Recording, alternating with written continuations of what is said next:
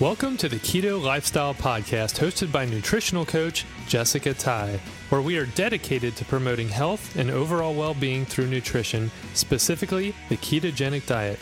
We will provide you with all the latest science in nutrition, interviews with experts in the health and wellness field, and answer all your burning questions so you can find optimal health. This podcast is not intended to be used as medical advice and is to be used for informational purposes only. Please contact your doctor with any and all medical questions. Now here's Jessica.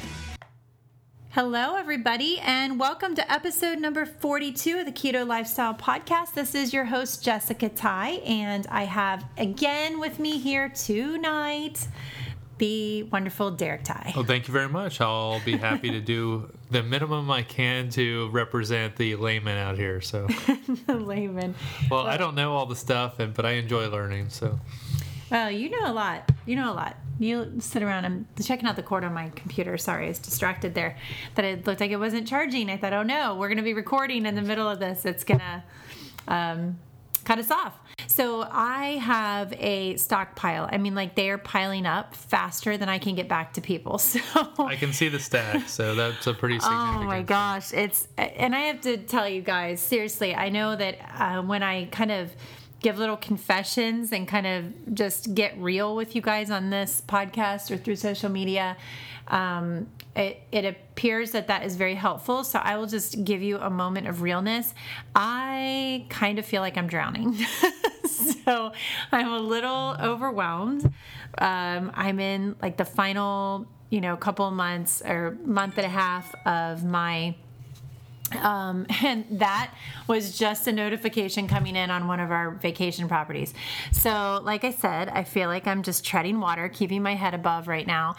I'm coming up on the end of my NTA training, so that is coming to a close. And to be honest, it is super intense right now, and I am just having a really hard time feeling like I can balance all of this stuff.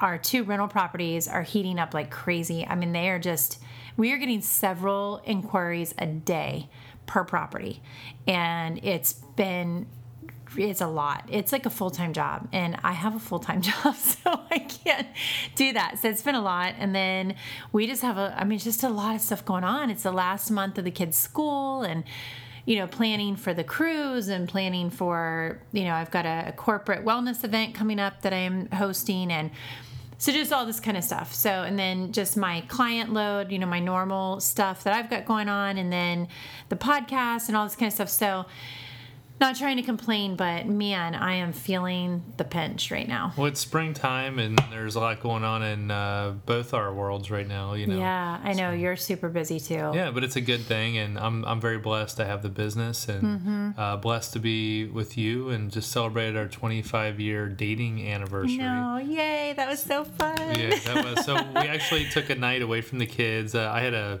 men's retreat that I went on this weekend, which was kind of inconvenient timing for an anniversary of 25-year dating. But I said, hey, when I get back on late Saturday night, Sunday morning, let's just go out Sunday night. So we got to go out for dinner last night, and it was a lot of fun, and got to get away from the kids for a couple hours and just talk for a little bit, catch up, and I'm glad we did that.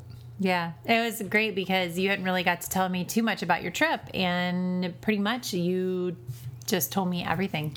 Everything I needed, so it was nice. Yes, that was good. But, I have to say that maybe that's part of the reason why we are at 25 years.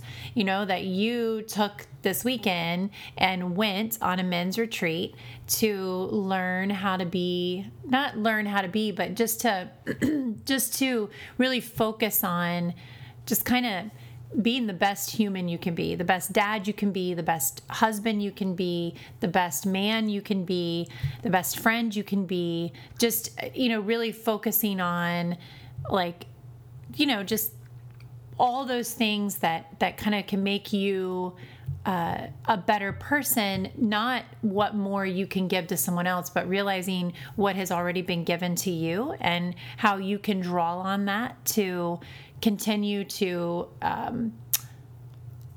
continue to live the best life that you can and follow the path that has kind of, been set before you and that you're on, and to really be that just how much grace that we have been shown, as Christians, that we, know all the grace that we've been shown, and to be able to try and to show that to other people. And specifically in this men's retreat, from what you were telling me, I feel like it was very focused on showing that grace to your spouse, your family, your relationships, these very intimate relationships that a lot of times as men, women struggle too, but as men, kind of struggle sometimes to hold those relationships together in this world that's very broken and very hard to navigate. And I just want to say that you deserve a lot of credit for that, because that's a big deal. And you are like the most amazing man that I know of, as for sure. I mean, you just are, period. But things like this is what makes you so amazing. Like, you are always trying to improve yourself, and you don't look at me like, it's your problem. You need to do better. Or you need to be a better wife, or you need to do this or that. You're always trying to work on how you can be a better partner and a better husband to me. And you inspire me to do the same for you, and to always be trying to figure out what can I do to be a better wife to you, and just to have more harmony in our home and for our home to run better. And so I think it's beautiful that you do that. And I just wanted to kind of point that out.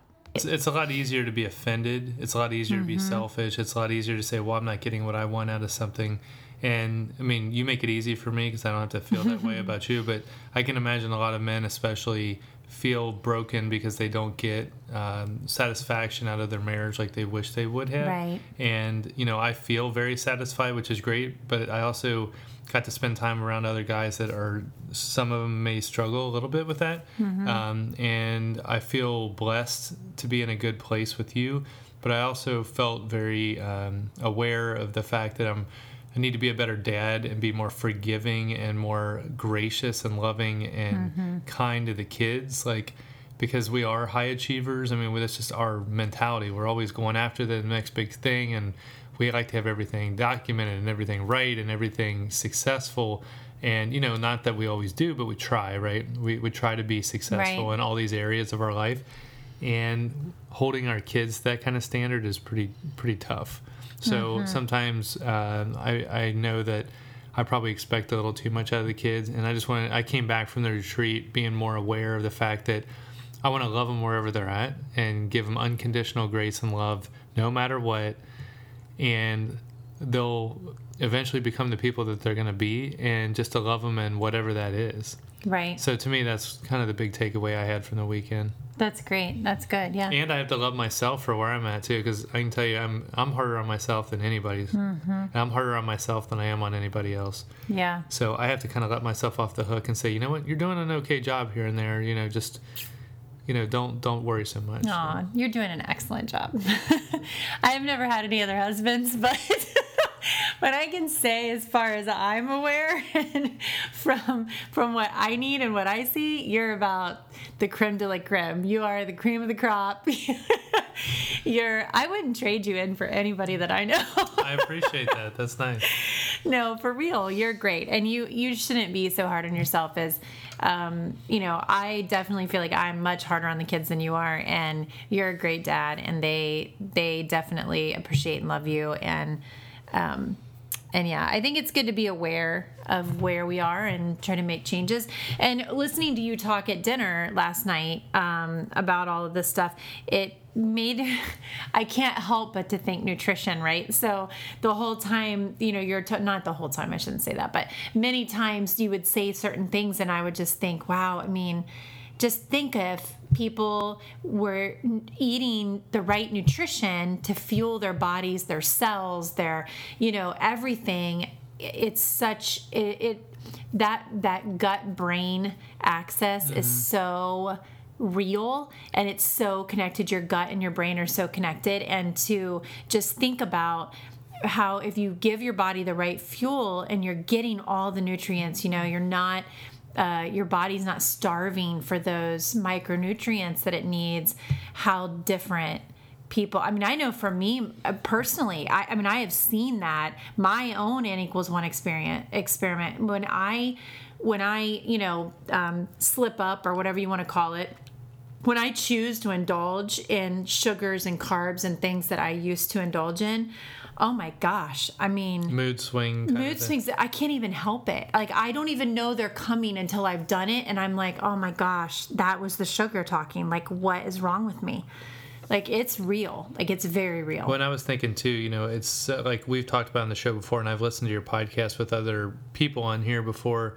And, all the things, your mental clarity, your tiredness, your energy level, and your sex drive, and all these things are connected to how you're processing, your food and, your brain. When I think about people that are like constantly depressed, and I'm thinking, are they on a low-fat diet? Right. I mean, because my own research, and I'm a layman, I've seen a link to depression and low-fat diets, and I'm thinking, man, like, how many years did I think about, like, I had to eat low fat and trim everything, and the skim milk and the low fat cheese and the low fat crackers and all this stuff.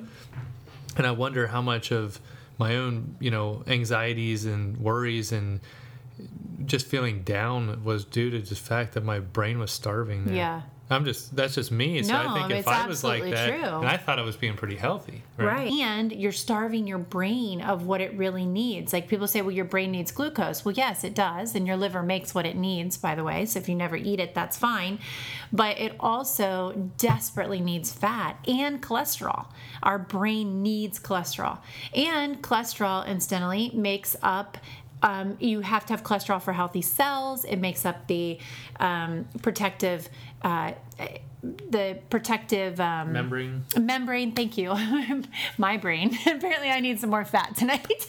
I think I've been listening too much to the podcast. It makes up those protective membranes on every cell in your body. So if you're trying to, your body makes cholesterol, and it makes the majority of the cholesterol that you need. But if it doesn't have the proper building blocks, and it's having to beg, borrow, and steal from every other place in your body, it just makes sense that eventually you're going to come up with short. You're going to have some deficiencies somewhere, right? So it's going to you're going to start finding deficiencies in your body. So I'm teaching this class tomorrow called The 6 Personal Perspectives, and it's basically formed after what billionaires and super highly successful people, what they do. It's my first time ever teaching the class.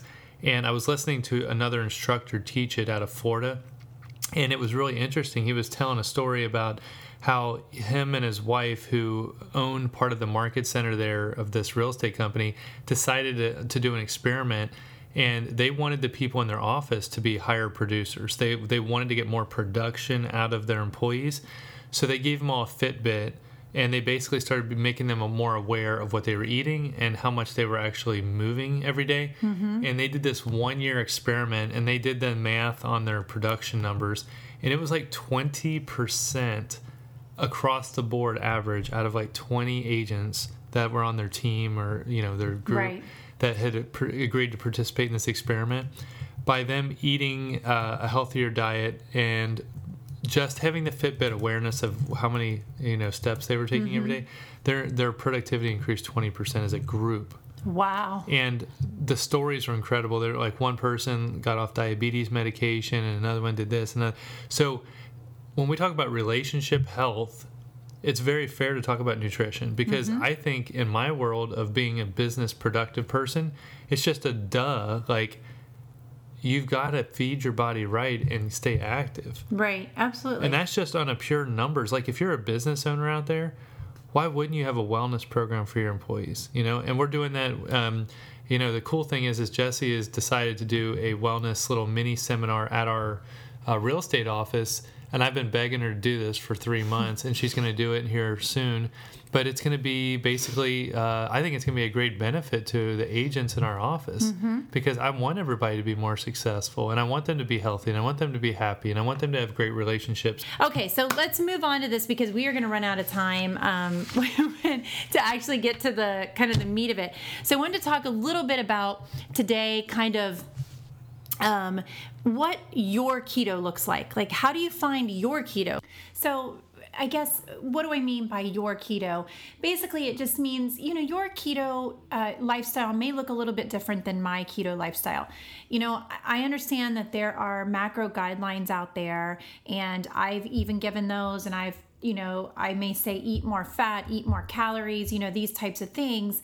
But, those are just generalities. But when it comes to your lifestyle, your diet, I really try to encourage people, and I try to help guide people to find what works for them, what really makes you feel good. And really, you're the only one that knows that.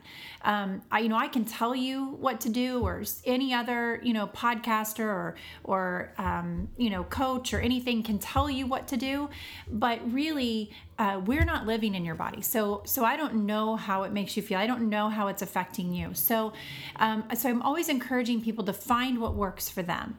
And so I kind of wanted to focus a little bit on that in this episode. And so I have a couple of emails that have come in that I think will be good to kind of address this kind of basic concept.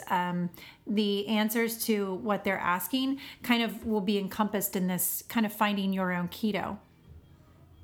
So this email is from Linda. It says, "Hi, Jessica. I hope this is finding you well. I've been listening to your podcast since I started researching keto, and I love it. I love how real and honest you are and how informative it is." Thank you so much, Linda.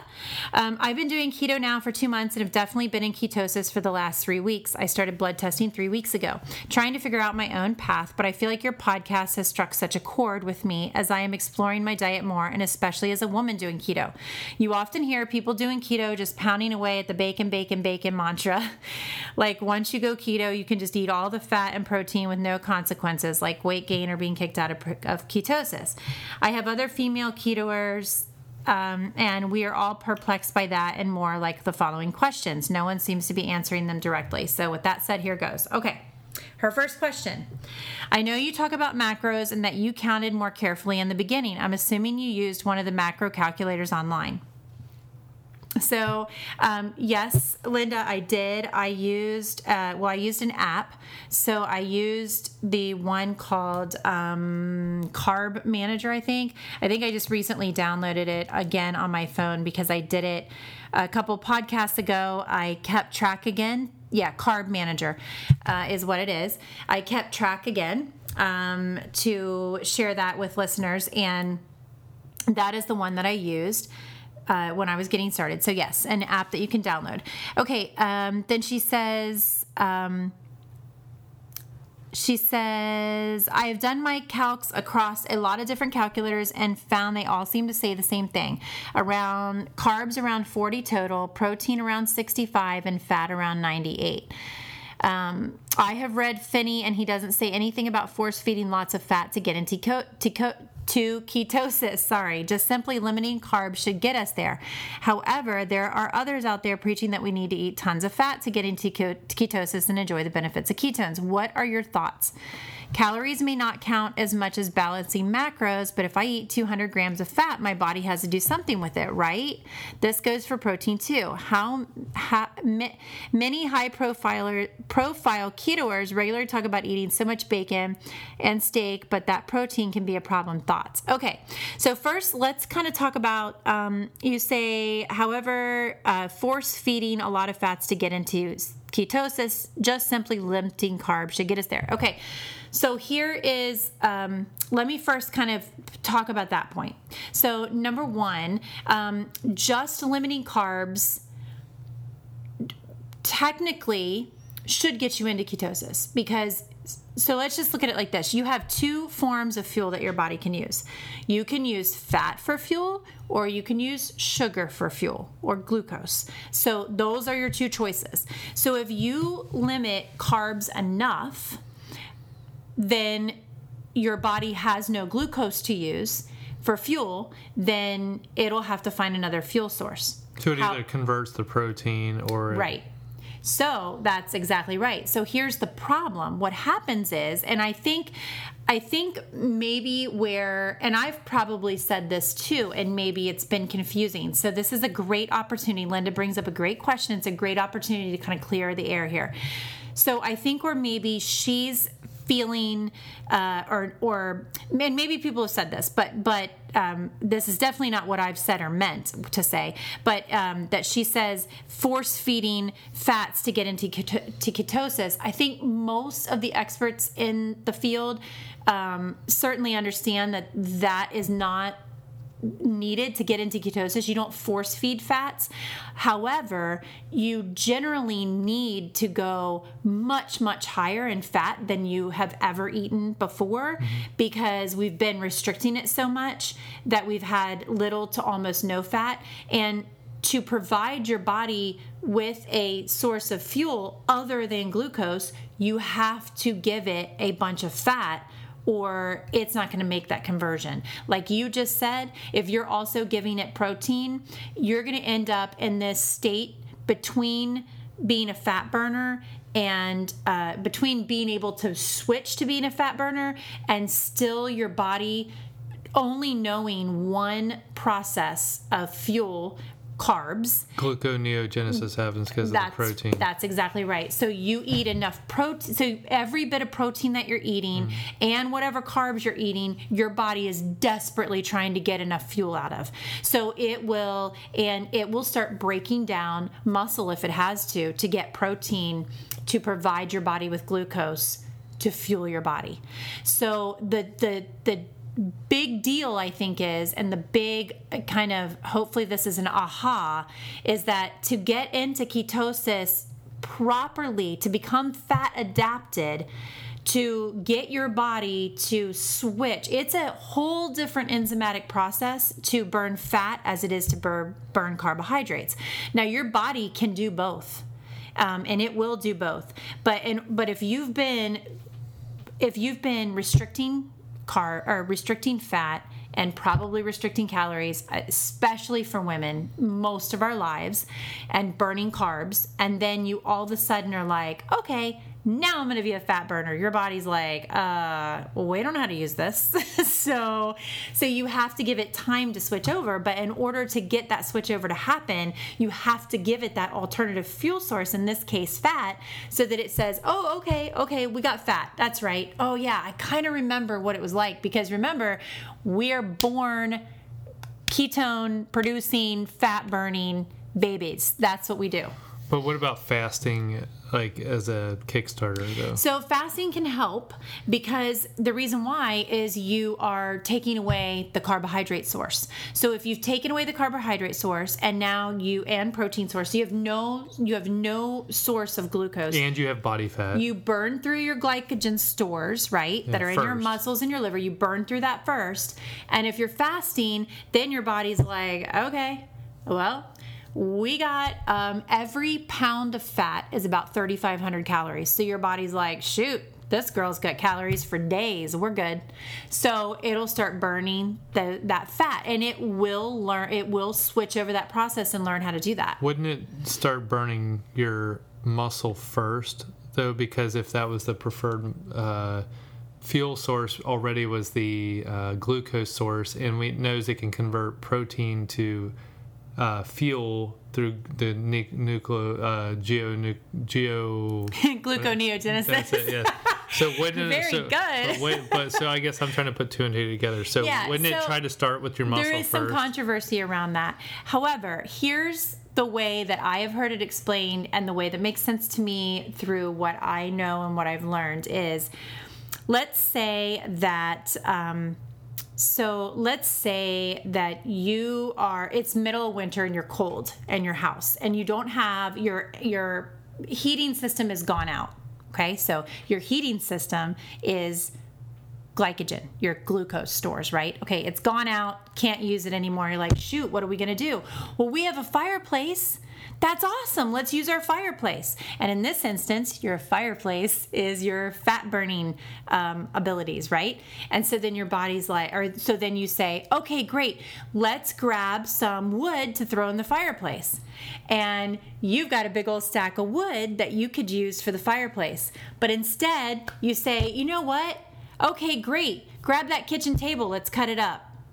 You're like, wait a minute. We need that kitchen table. We eat dinner on that kitchen table. So you're saying the body would prefer the fat that's already being stored for this rainy day occasion. Why would your body eat all of the protein from your muscles that it needs? If you are in danger, your body needs those muscles. It knows that. It needs those. To get away from a dangerous situation. So why would it use that and go through the process of gluconeogenesis, the whole breakdown. When you've got the excess fat stores, that is what is stored. That's why fat's stored on your body. Well, like I know that like whenever I've been really sick in my life, like I would have a couple days where I didn't want to eat. I know I lost weight around my belly, or so you would think that just by nature, your arms didn't get smaller, right? You didn't notice like your arm muscles going away. You noticed the there is stomach. Atrophy if I didn't move. Sure, but that's different. Think about like animals. If an animal is sick, what's the very first thing that they do? They stop eating. Mm-hmm. So anytime an animal gets sick, that's not because, the animal's not worried about the fact that it won't be able to outrun the predator tomorrow because its muscles are going to be wasted away. It knows that it has to heal. It has to get better. It takes a lot of resources to eat. So an animal fasts. And that's a whole nother tangent because, the whole fasting thing, there's a lot of negativity around fasting and people, being worried about, oh, you can't fast because you're starving yourself and all this craziness. Now, there is some differences between if you're trying to fast and you're a carb burner and that's what you are and you're skipping meals and doing all that kind of thing versus being a fat burner and your body knowing that. So is there a period of time where your body is struggling because it's used to running on glucose and now you're giving it nothing and it's like, what am I supposed to do? Yes, there is. Isn't that kind of like, and I fasted before, and I fasted both as a carb burner and I fasted as a fat adapted person. Mm-hmm. Going into fasting as a fat burner, there was no pain, no extreme hunger pangs, no, none of that stuff happened. But when I've done it as a carb burner, I remember, within a few hours, and then for the next day, I was just like doubled over into stomach pain almost because I was so hungry. Yeah, absolutely. And that's kind of the learning curve for your body is when you're a carb burner, when that's your main fuel source and you take that fuel source away, your body does struggle for that. So I actually started my keto journey with a fast. But I don't recommend that people do that. I think that it's a hard way to go, and you need to be. It wasn't pleasant for you, right? No, it wasn't pleasant. It was very difficult. It was not my first fast, but it was probably the hardest one. It was I think it was the longest one I had done, and it was up until that point, and it was definitely not pleasant. So I don't recommend that you start that way. But so basically, let's get back to Linda's question. So Linda's question about the fat. So I hope that kind of helps a little bit. I don't think that anybody means that you need to force feed fat. And of course, I had this discussion with someone not too long ago so like a lot of times you hear people talk about MCT oil and if you want to get higher ketones, you need to take MCT oil and so I think there's a little bit of kind of a misnomer around that. At least the way I understand it or the way that I look at it is you can bump up your ketones by taking MCT oil, but I feel like that's almost like an artificial way to do it. So I think MCT oil is great, and adding it to your foods and all that, I totally do that, and I think that's a great thing to do. But your MCT oil, it's a medium chain triglyceride, and that is actually processed. It doesn't even go through the digestive process. It is immediately processed by your liver. So your liver takes that and immediately converts it to ketones for fuel. So I think my point to this person was, well, yeah, if you're just like, what's the point of just taking MCT oil to get a bigger ketone reading? What exactly does that even tell you? What does that even matter? Because the whole point is not to just see how high I can get my ketone readings, but for my body to be running as efficiently and well as possible burning fat, right? I mean, that's the idea. So I don't really get the whole thing. So I definitely don't agree with like force feeding fat to get into ketosis, or because you can certainly do that with like MCT oil, for example, and really bump up your ketone production. I don't think that means that you're in better ketosis than you were without it. So I think that's kind of my point on that. And then he says, or she says, Eat tons of fats to get in ketosis, then enjoy the benefits of ketones. Okay, I mean, I understand the benefits of ketones, but again, I think that's kind of negating the whole idea here, the whole principle of getting fat adapted, teaching your body to burn these ketones and run on these ketones efficiently. What are your thoughts? Okay, calories may not count as much as balancing macros, but if I eat 200 grams of fat, my body has to do something with it, right? Okay, and then she says this goes for protein too. Yes and no. So fat, the way that our bodies process fat is if we are not going to use that fat, as long as we're talking about healthy fats. Now, I'm not talking about rancid seed oils and hydrogenated fats and trans fats. Those are not real fats. Those are chemical concoctions that we've come up with that our bodies do not know what to do with. So they get stored all over the place in all kinds of bad areas, and they cause all kinds of horrible things inside our body that we do not have time to get into today. But when we are talking about good quality, healthy fats, animal fats, polyunsaturated fats, monounsaturated fats, olive oils, avocado oils, different nut oils, lard, all those things. Our body, the way it processes it is whatever we don't use immediately for our energy sources, it excretes. Now, protein on the other end of it is protein also cannot be stored. However, our body will convert that protein through, we were just talking about gluconeogenesis, into glucose, and we will then use that protein for fuel because we break that down. We need the amino acids and protein for precursors to all types of different processes in our body, including phase 2 liver detoxification. So that's one of the reasons I really push bone broth to most of my, to pretty much every one of my, I don't think I've ever not told a client to take bone broth daily, but that's why I even pushed it on this show, and pretty much anybody that knows me knows that I like bone broth, because it has all the amino acids that you need in it to help with phase 2 detoxification, which many of us get stuck in phase 1 and aren't able to go any further. So it's super important for that. So the answer to that question is, your body does have to do something with it, but it's very different. So 200 grams of carbs, 200 grams of protein, calories. She says calories. So 200 calories of protein, 200 calories of carbs, and 200 calories of fat behave very differently in our bodies. They do very different things. So when we have too much glucose and in the form because we had too much carbohydrates or too much protein, then our body releases insulin. We have glucose into our blood, pancreas releases insulin. The insulin is actually used to then shuttle that fuel source to the cells. This is how we become insulin resistant. We have too much glucose all the time, too much insulin all the time, and eventually those cells stop responding. It's like the boy who cried wolf, right? Like we hear it so much, we're just like, you know what, we are not even listening to this guy anymore. Like he just keeps crying wolf, and we're full of it, can't take anymore. So that's essentially what happens in our bodies to our cells, and so then that sets us up for a whole bunch of issues, right? And then those any glucose then that can't be used, these carbs that we're eating, that we're just overeating, then that is what gets turned to triglycerides and stored as fatty deposits in our body. That's actually what makes us fat, not fat.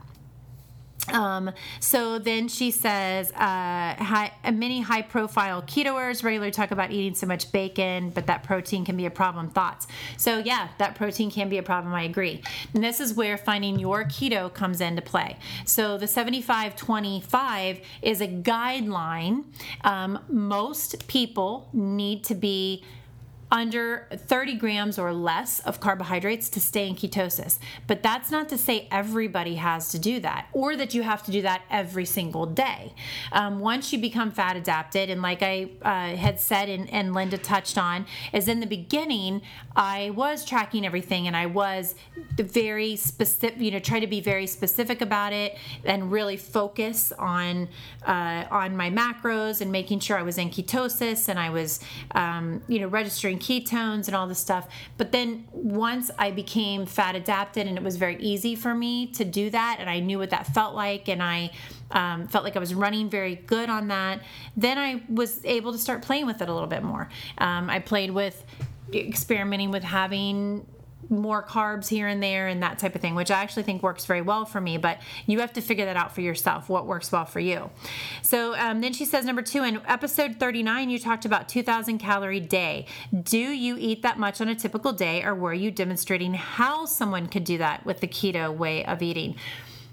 Those were 2 actual days. I actually tracked 2 days of what I eat in a day, and those were 2 days. There are some days that I am certain I come under that, and there are some days that I'm certain I eat more than that. So one of the things, just to go back to, is she says in her fat around 98, I'm assuming she's meaning 98 grams per day, carbs around 40, protein around 65. The protein sounds right in line. The carbs sound maybe a little bit high, and the fat sounds super low to me.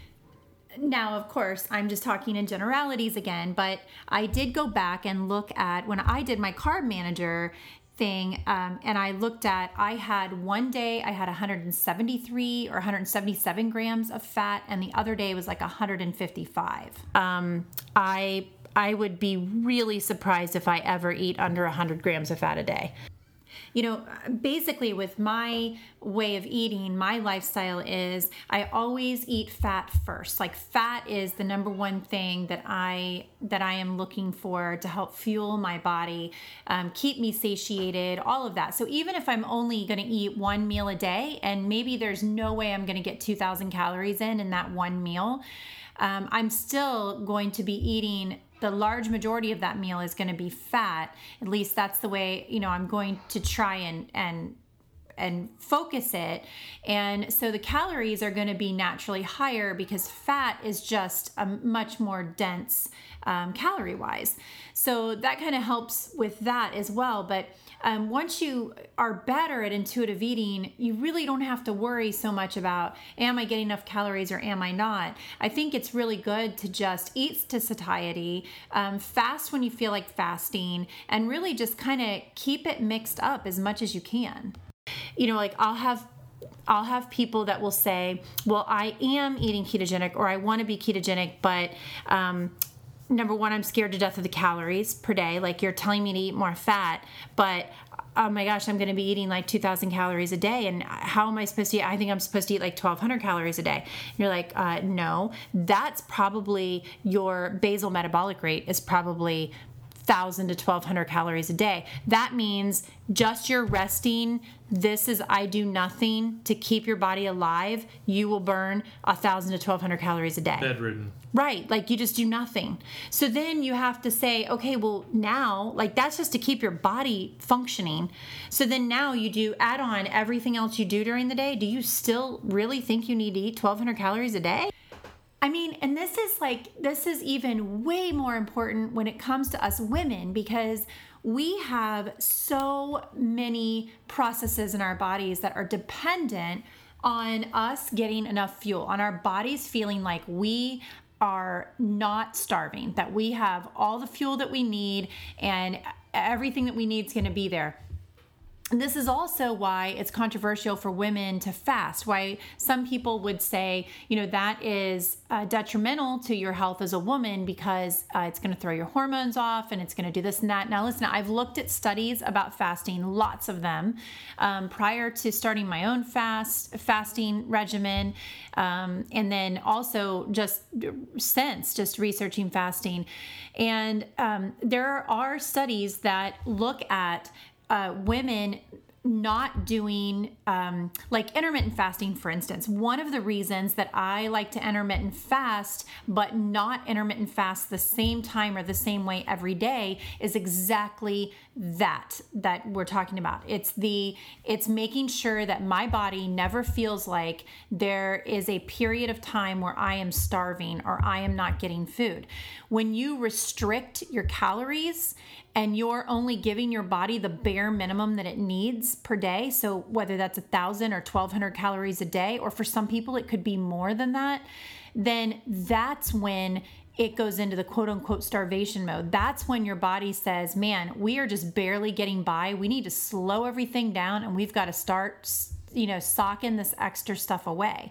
So the intermittent fasting, by doing that in different intervals, your body never feels like, oh my gosh, we're starving to death, she's not getting any food, because you're not getting a restricted amount of food during that time where your insulin spikes a little bit and then, oh my gosh, there's nothing. Oh my gosh, what are we going to do for fuel? And then, oh, boom, blood glucose spikes again. Now your insulin has to go out again. Okay, now, oh my gosh, now there's no food again. Like, it's not this constant up and down. It's this period of time you're not getting food. If you're fat adapted specifically, your body knows immediately whatever it needs, it's going to draw from the fat stores that you have. And then when you start eating again and you're eating high fat, healthy meals that are very nourishing to your body recognizes that as well and is like, great, we don't need, first of all, we don't have a bunch of carbs we need to store away.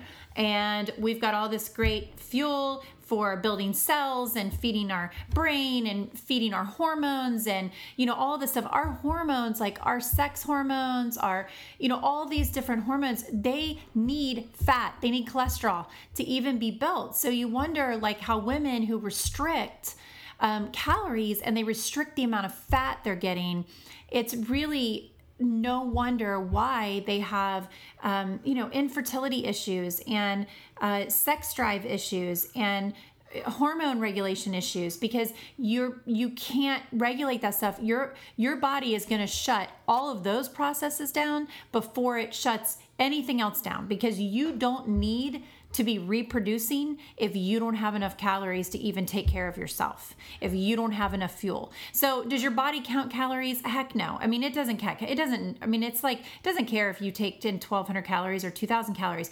But the point is that's how we count, are you getting enough food or not? So when we know the numbers, it's really easy for us to look at it and say, well, gosh, maybe my 1,200 calories a day really isn't so good. And, so I just want to make sure that we're really understanding that and really looking at that and taking that into consideration when we're talking about what we're eating and how we're fueling our bodies. Okay, so let's get back to Linda's email and the next part of the question that she has here. If I eat 2,000 calories a day, do you eat that much? She says, I know we aren't really counting calories per se, but I find that when I try to eat a lot of fat, I was not only sickeningly full, but I was gaining a lot of weight even though I was in ketosis. Could you talk about that? Do you need that much fat being so slim and healthy and in ketosis? If yes, is it because you are just now maintaining, or you need that much fat to continue not to lose? So, for me, I definitely have plenty of extra fat still in my body. I mean, more, I don't even know how to calculate how much, but I have plenty of extra fat still to lose in my body. So I am not actively trying to lose weight, but I'm not trying to maintain. I'm just trying to let my body do what it needs to do. So I know there's extra fat on my body. I feel like when it's ready to release those fat stores, it will. When I know right now I'm in a very stressful season of my life, and stress, it plays a huge role in weight loss and your ability to lose weight. So for me to even think that my body would let go of any extra fat stores it has right now is like ludicrous. Like, I know that's not going to happen, because there's just no way, and there's no way that my cortisol production is not like just off the chain. So I know that that's not going to happen. So for me, I just eat what feels good to me, like what's satiating. One thing I do to kind of, I guess one thing I do to kind of maintain, I guess I should say, maybe not maintain is not the right word, but to not gain weight is, especially when we have times that like I will eat more, like maybe overindulge because I know I'm full, but I'm like, oh, I still really want to eat that or want to eat that. Like nights like like last night when we went out to dinner, that's a night that I will probably eat way more food than I actually know that I need to be eating, but I want to eat it. And it not necessarily bad food, like we didn't have any desserts or sugar or anything, but you just want to eat. So that's fine. But then one thing that I will do is I will then do an intermittent fasting window afterward, because I know that I was like, man, I took in plenty of food. I'm totally full. I'm going to give myself a little break. And so then I do that quite often, just because it comes pretty naturally anyway. But one key with that is, I think where I see a lot of people have a lot of success with intermittent fasting is if you don't do the same fasting window every day. So you just switch up the windows of fasting. I think what's important is to give yourself those windows of time where you are not calling on your body to release insulin. So insulin is known as the fat storage hormone because that's not its job. Its job is to escort the fuel source to the cells. So when glucose is in the blood, it will go get that glucose and take it to your cells for energy. But when those cells are full and can't get any more, or with insulin resistance, it just will not open the door anymore and will not let any of that in, then insulin then will usher that into fat storage, into your fat cells for storage. So because that's the safe place to put it, let's stick it there for later use. So when you can not call on insulin for a while, it's really, really good for you, especially when you're fat adapted and you're burning fat for fuel using ketones. It's super, super good for you to lay off the eating for a little bit and let your body use some of the stores that it has. It's excellent. It's an excellent way to do it, especially if you are looking to lose weight. That's an excellent way to lose weight. You've got extra fat storage on your body for a reason. It's there to be used when the fuel source isn't coming in. So just kind of to get back to her question, I guess, if you're sickeningly full eating fat, then you're full. Then you don't need to force yourself to eat anymore. Your body's going to tell you when you've had right. enough. Your body tells you when you've had enough fat. That's the beauty of eating fat. You know when you've had enough. She says, but I was gaining a lot of weight even though I was in ketosis. Could you talk about this? Yes. So briefly, I'm just going to remind you to, or kind of redirect you back to last week's episode. And actually even the episode before. So episode 41 and 40, we talk a lot about digestion. And last week, I definitely talked a lot about how important it is on a ketogenic diet that your digestion is working properly and you are actually able to use and emulsify those fats. If you are eating fat and you can't digest it, you will feel sick. You will feel nauseous. You will feel bloated. You will feel full. You will feel like, oh my gosh, this is awful. So definitely these things that she's talking about are not good. And of course they make you feel miserable, but there's definitely indications to me that my number one guess, without her being a client, I don't know her health history. I'm not working with her, but my number one thought would be that her digestion's not working right. Specifically, probably her bile flow. She's not emulsifying fats properly.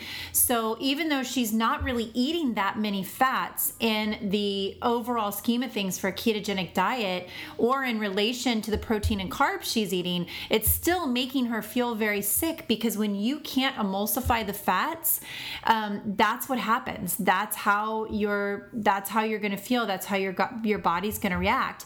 The biggest issue with this is not only for digestion for her and for the weight loss piece, because not being able to do this causes a cascade of other issues. Like, you need those fats for healthy skin, hair, nails, hormone production, all of those things. And when you're not digesting fats properly, it's also going to cause a cascade of stress response. So you could be holding on to the extra weight thinking, oh, it's because I'm on this ketogenic diet and I'm eating too much fat and I'm gaining weight, where really it's because the inability to digest the fats that you're taking in are actually causing stress to your body, and that's causing this kind of cascade that is essentially making you hold on to weight or gain weight.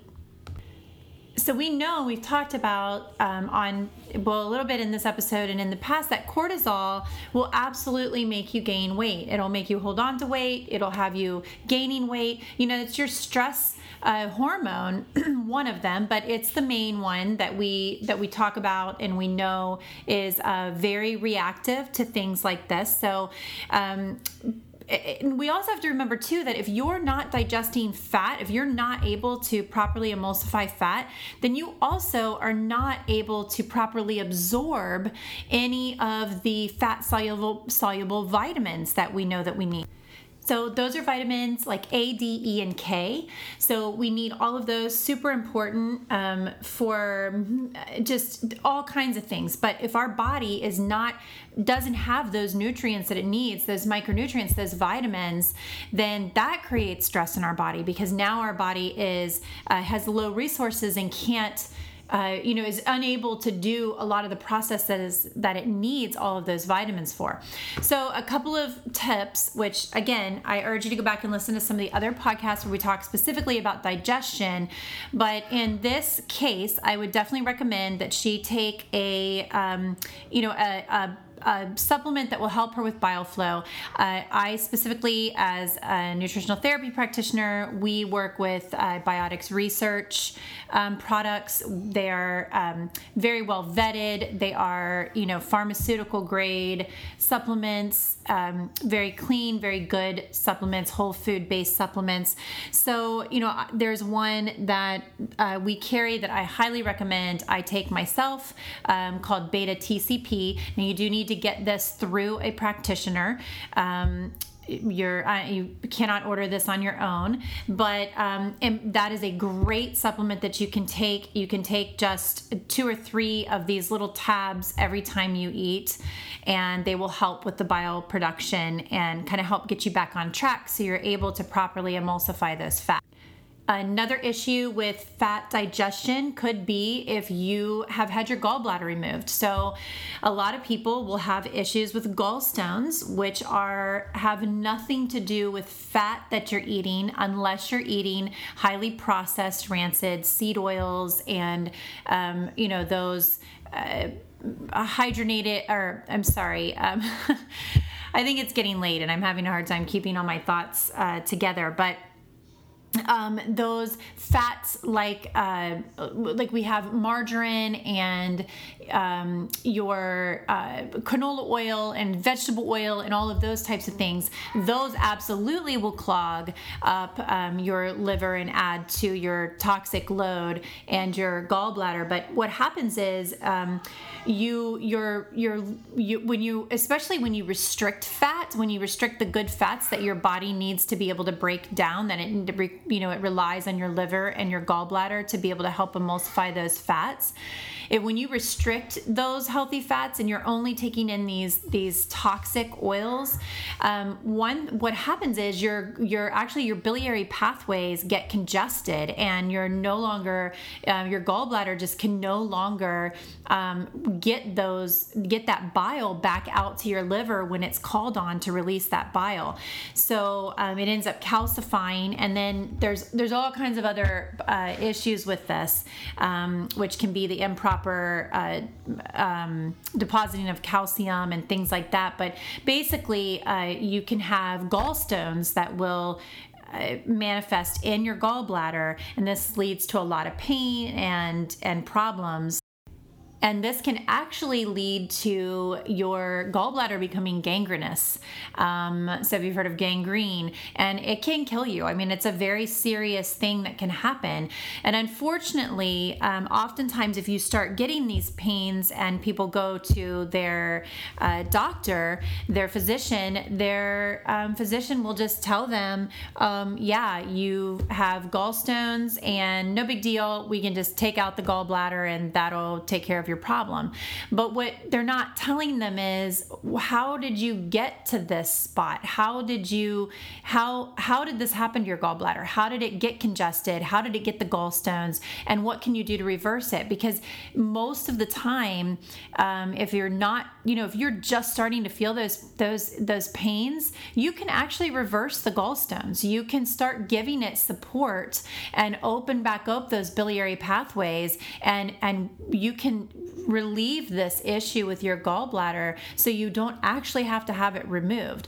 But if you had your gallbladder removed, then you will need to supplement with ox bile, and you will need to supplement with ox bile from now on. Super important to do, because your liver is actually what makes the bile. So your liver makes the bile to emulsify the fat, so you haven't lost that organ, obviously, or you wouldn't be here. So you haven't lost your liver, but your gallbladder is what stores this concentrated bile. So when you lose your gallbladder, you no longer are able to store enough bile to adequately emulsify the fat that you would bring in your diet. So whether it's a keto diet or any way of eating that you're following, you will need to supplement your liver so that you can have readily available proper amount of bile at any given time. That's just super important that you're able to have that. Not having that will just lead to your liver continuing to be congested and can lead to many more problems down the road. So having good bile flow even after your gallbladder has been removed is just super important. And I've heard some of these kind of bodybuilder keto podcasters too. And they talk about on the heavy lifting days, they're hitting it real hard with everything. They still keep their macros relatively the same, right? But they might be eating 4,000 calories, right? And then the next day they may be just doing light walking, and they may fast the entire day, right? And their body's just so it's not like so it might be a day-to-day thing, right? I totally agree with that. And when I talk about 2,000 calories a day too, and I've said this in several podcasts that I really believe that most women, especially, need that. I don't want you to feel like you have to force yourself to eat 2,000 calories every single day. If you are full and you're getting, truly satiated, and you are getting good variety of healthy foods, and honestly, I don't care what your calorie intake is. I kind of just throw the 2,000 calorie number out there because in general, that's what I see women need. I see them restricting a lot. And I don't know this about Linda. I don't know what her history is. I don't know how she has eaten in the past, but it's really, really important to remember this is one of those things that happens often with women that start a ketogenic diet.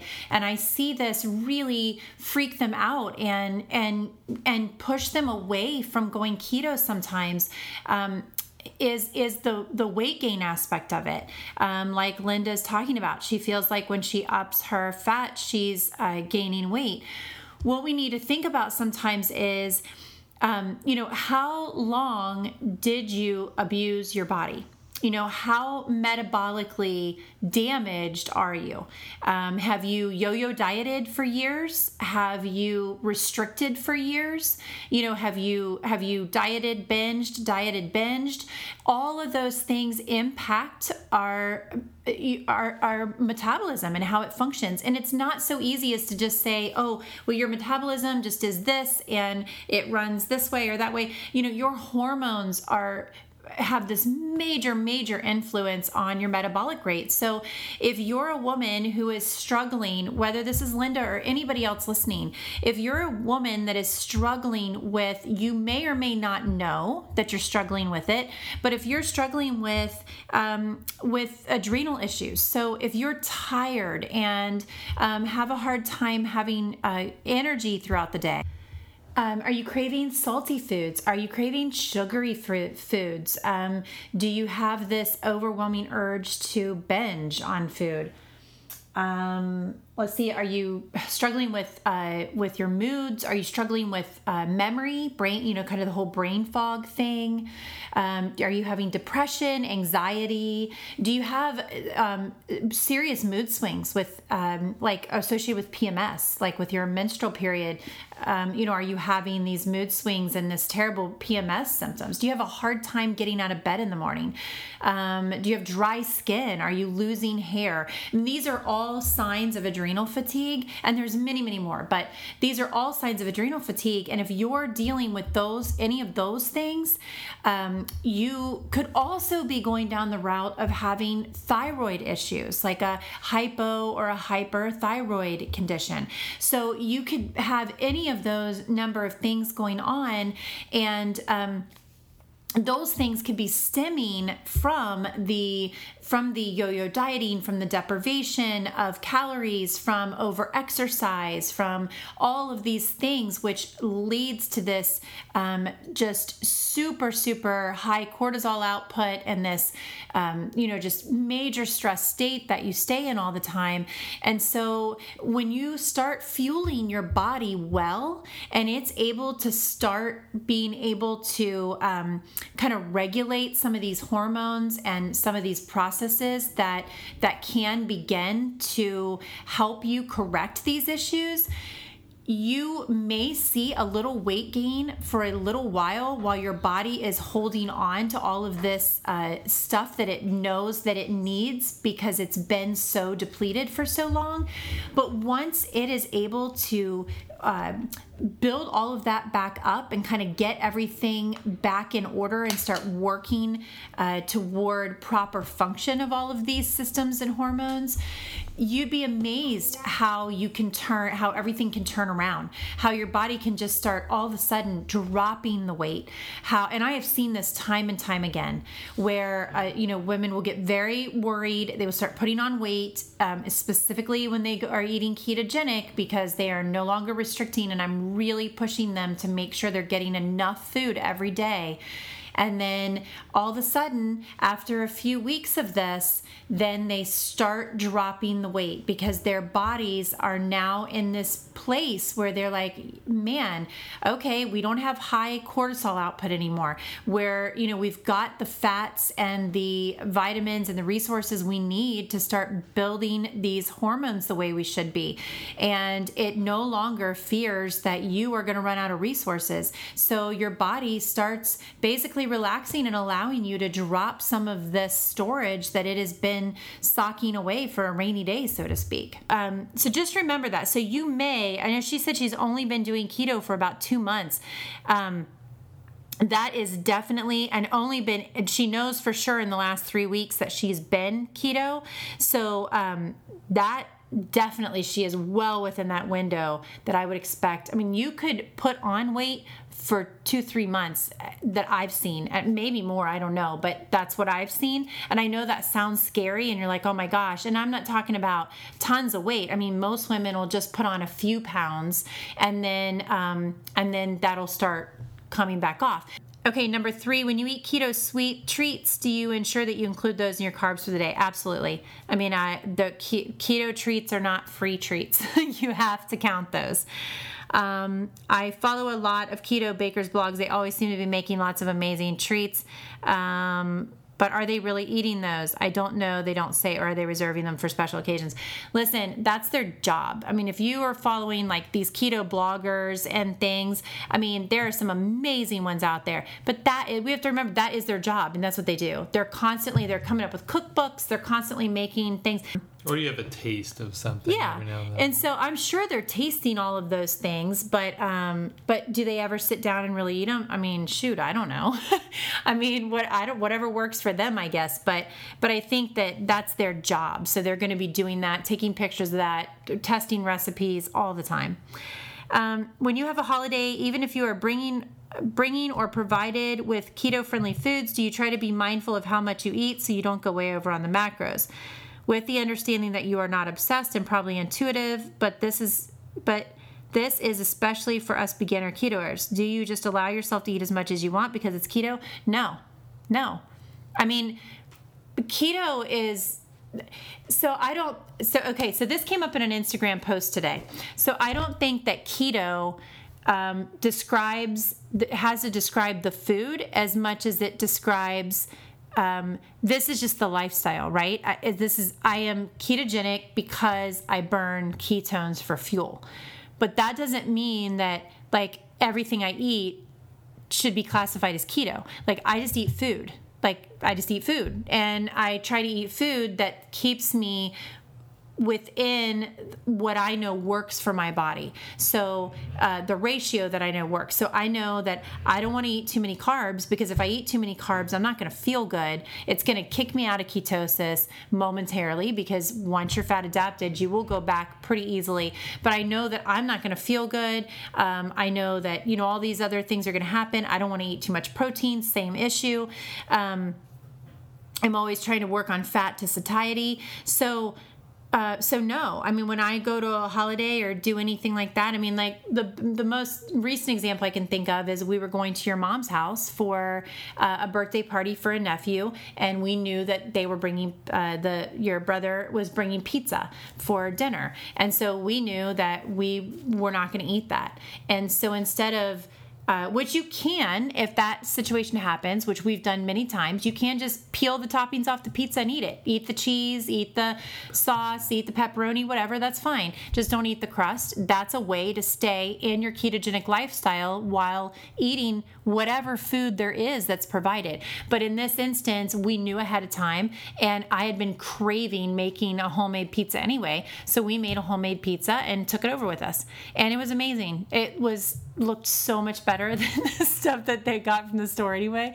It was perfect. So you can do things like that. So it's not about, is this keto or not? It's just what makes you feel good. Eat what makes you feel right. From my perspective, after 2 years of doing this, year and a half, whatever it has been, 2 years, I can't even remember now. It's been about a year and a half. So my perspective is, I think about, I know the foods that are generally in certain ratios that keep me in ketosis. So I don't think about how much or eating too little or too much, because I think if you stick to those ratios, your body just naturally has a stopping point where you feel good. So like if I had a cheese and deli tray, I would eat some of the cheese, I would eat some of the meat, and I would roll up some of the cheese and meat together. I might have a couple of veggies. And after that, I don't think about counting it all. I just know in general what those ratios should look like. But yeah, I can eat as much as I want, but how much do I want to eat? Like once I've had a few pieces of cheese and this and that, I don't want to eat anymore. Right. So it's like not like I counted it to get to a number, or I said, I had to exceed it. It's just my body naturally says, okay, that's cool. Right. And I stopped craving it and stopped wanting to go make trips up to the food area because I just don't feel like I need to eat anymore. Right. So it's not like I'm like restricting myself. Right. And I'm not counting anything. It's just naturally my body goes, yeah, you've had enough. Well, and I can understand, I think I understand anywhere kind of where Linda's coming from with this question, because I, as a carboholic, self-professed carboholic here for most of my life, I did have that feeling like when food was out, when sweets were out, when we were at a holiday get-together, whatever, I would just want to stuff myself with everything. Like, just eat everything because the food's going to be gone. Like, tomorrow it's not going to be there. Like, I need to eat it all now, like all of it. And I have always loved food. And so that was kind of my mindset. But I think part of the problem is that carbohydrates are just not satiating, and you just... as soon as you've eaten, practically turn around and you want to eat again. So because you have to constantly keep stoking that fire when that's what you're using for fuel. So I think that it becomes this habit where we're just like, we're constantly thinking about the next meal. We're constantly thinking about what we're going to have next, and the next dish, and the next thing we can stick on our plate. And you go to a buffet and you're like, how many trips can I make? So, I think you just that happens. You just get intuitive. So I think with Linda being newer to this, she's just kind of waiting to come into that understanding and that feeling. So the last thing she says is, can you talk a little more about not really counting veg carbs since you're firmly and deeply in ketosis and are fat adapted? Where do you draw the line between counting and not counting, even if it's a veg? I don't count anything anymore. So I don't really know exactly how to do that. Again, I think it comes back to finding your keto. Another thing I'd like to talk about real quickly to kind of add in here along those same lines was I did get a message today, or not a message, but a comment today on a picture that I put out of last night's dinner on Instagram. And it was a picture of, I had a beet salad, and it was some red beets and some golden beets, and then a little bit of arugula in the middle, and these goat cheese balls that were like fantastic. But anyway, this follower says, this looks so yummy. I love a salad with beets and fried goat cheese, but are beets discouraged on keto due to high sugar content? Would this be considered a treat or occasional salad? And curious how to coat the goat cheese to be keto friendly. Looking forward to your version. Thanks for sharing. So basically what I wrote back to her is, and I totally am not trying to slam her at all, and I totally understand what she's saying, and I wanted to address it though, because I think it kind of goes back again to what Linda was saying is this, do keto foods count? And I think that we need to stop looking at things as keto food or not keto food. It's just food. Like, it's all just food, and you just need to figure out how you can be a fat burner. If your goal is to produce ketones for all the health benefits that the ketones provide to us, which are immense, then you need to figure out your keto. What do you need to do in order to be a fat burner and produce ketones? And once you figure that out, whatever that is that you eat within your lifestyle, your keto lifestyle, is your keto food. So for me, beets last night, my beet salad, I was so excited to have that beet salad. It was so good. And yes, beets are a little higher because they are a root vegetable. So any root vegetable is higher in sugar and carbs than some other. I think net carbs on a cup of beets is about 9 grams of net carbs. That was probably not even a cup of beets. It was 2 little piles of beets and all this arugula and everything. And I think you had some of the beets, right? Oh, you just had the goat cheese. Okay, I was thinking I shared that with you, but I guess I ate them all. But I felt amazing after I ate that. Like, I didn't feel like there was, anything wrong with that, or so, and there are days for sure, I'm sure eating that, because then I also had a glass of wine with dinner. I mean, I'm sure that I was over my typical carb count that will keep me in ketosis, but not a big deal. I think there is nothing wrong with coming out of ketosis every now and then and doing that, and then kind of getting a little reset and then going back. I think it's actually probably good to be so metabolically efficient like that you can kind of go back and forth. Once you're fat adapted though, right? Once you're fat adapted, right. So I didn't worry about those beets. I'm not worried about them now. And I just want to caution us to watch how we are talking about our food and what we're eating and like what's allowed and what's not allowed. I think we need to focus more on the quality of the food that we're eating and less on, those are peanuts, so those are legumes, so that's not keto. Or, those are root vegetables and they're higher in sugar, so that's not keto. It's an oversimplification of something more complicated. Right. It's so much more complicated than that. Okay, so that's enough. I think we just talked, and that's fine, because I think this is good information to get out there, but my podcast episodes are just getting longer and longer, I feel like, because I have so much information I want to get out there, and that's just the way it goes. But yeah, so let's just focus on the quality of food. Let's focus on this being a lifestyle, guys. It's not just about the food or the macros. It's about the lifestyle in general. It's your sleep, your stress, everything, and let's just focus on that stuff and not putting yourself in a box. Just remember that, my keto is going to look different than your keto, and it's okay for you to explore and figure out what works for you. Don't keep yourself in a box. Explore it. This is fun. I mean, this is a fun lifestyle. I love this. I've never felt better in my life. It's a blast. And the food's delicious. And the food is delicious. And I don't have to feel guilty. Like, I don't want you guys to overthink this stuff and start creating this guilt and this, it becomes no better than the restriction or the worrying about low fat and calories and all this stuff. If this is, I don't want you guys to have this mindset around it. This is such a freeing way to eat. It's such a freeing lifestyle. So keep it that way. Don't box yourself up. Don't make yourself feel bad about eating like this. So that's it. I hope that helped you guys. I hope that gave you a little bit of information, Linda. I hope that was kind of the information that you were looking for, and that was helpful to you, and I was able to kind of answer those questions. So we are going to very, very quickly wrap this one up since we went so long today. So if you need to get a hold of me, you can do so. You can find me at www.jessicatai.com. You can email me, jessica@jessicatai.com. I am on Facebook at facebook.com/Jessica Tai Nutrition, and Instagram at @ThatKetoBlonde. I do currently have a waiting list for one-on-one coaching. So if you want to get on that waiting list, you can send me an email and I will add your name to that list. And I think that's all I have. Derek, got anything you want to say? If you want to do a nutritional therapy practitioner consultation in another city, you can still help them out with that too. Yeah, I can. Yep. And I will do my best to find a nutritional therapy consultant or practitioner in your area and send that information to you. And it's not like I know all of them, but I have access to that information. I'm happy to send it to you. And that's pretty much it.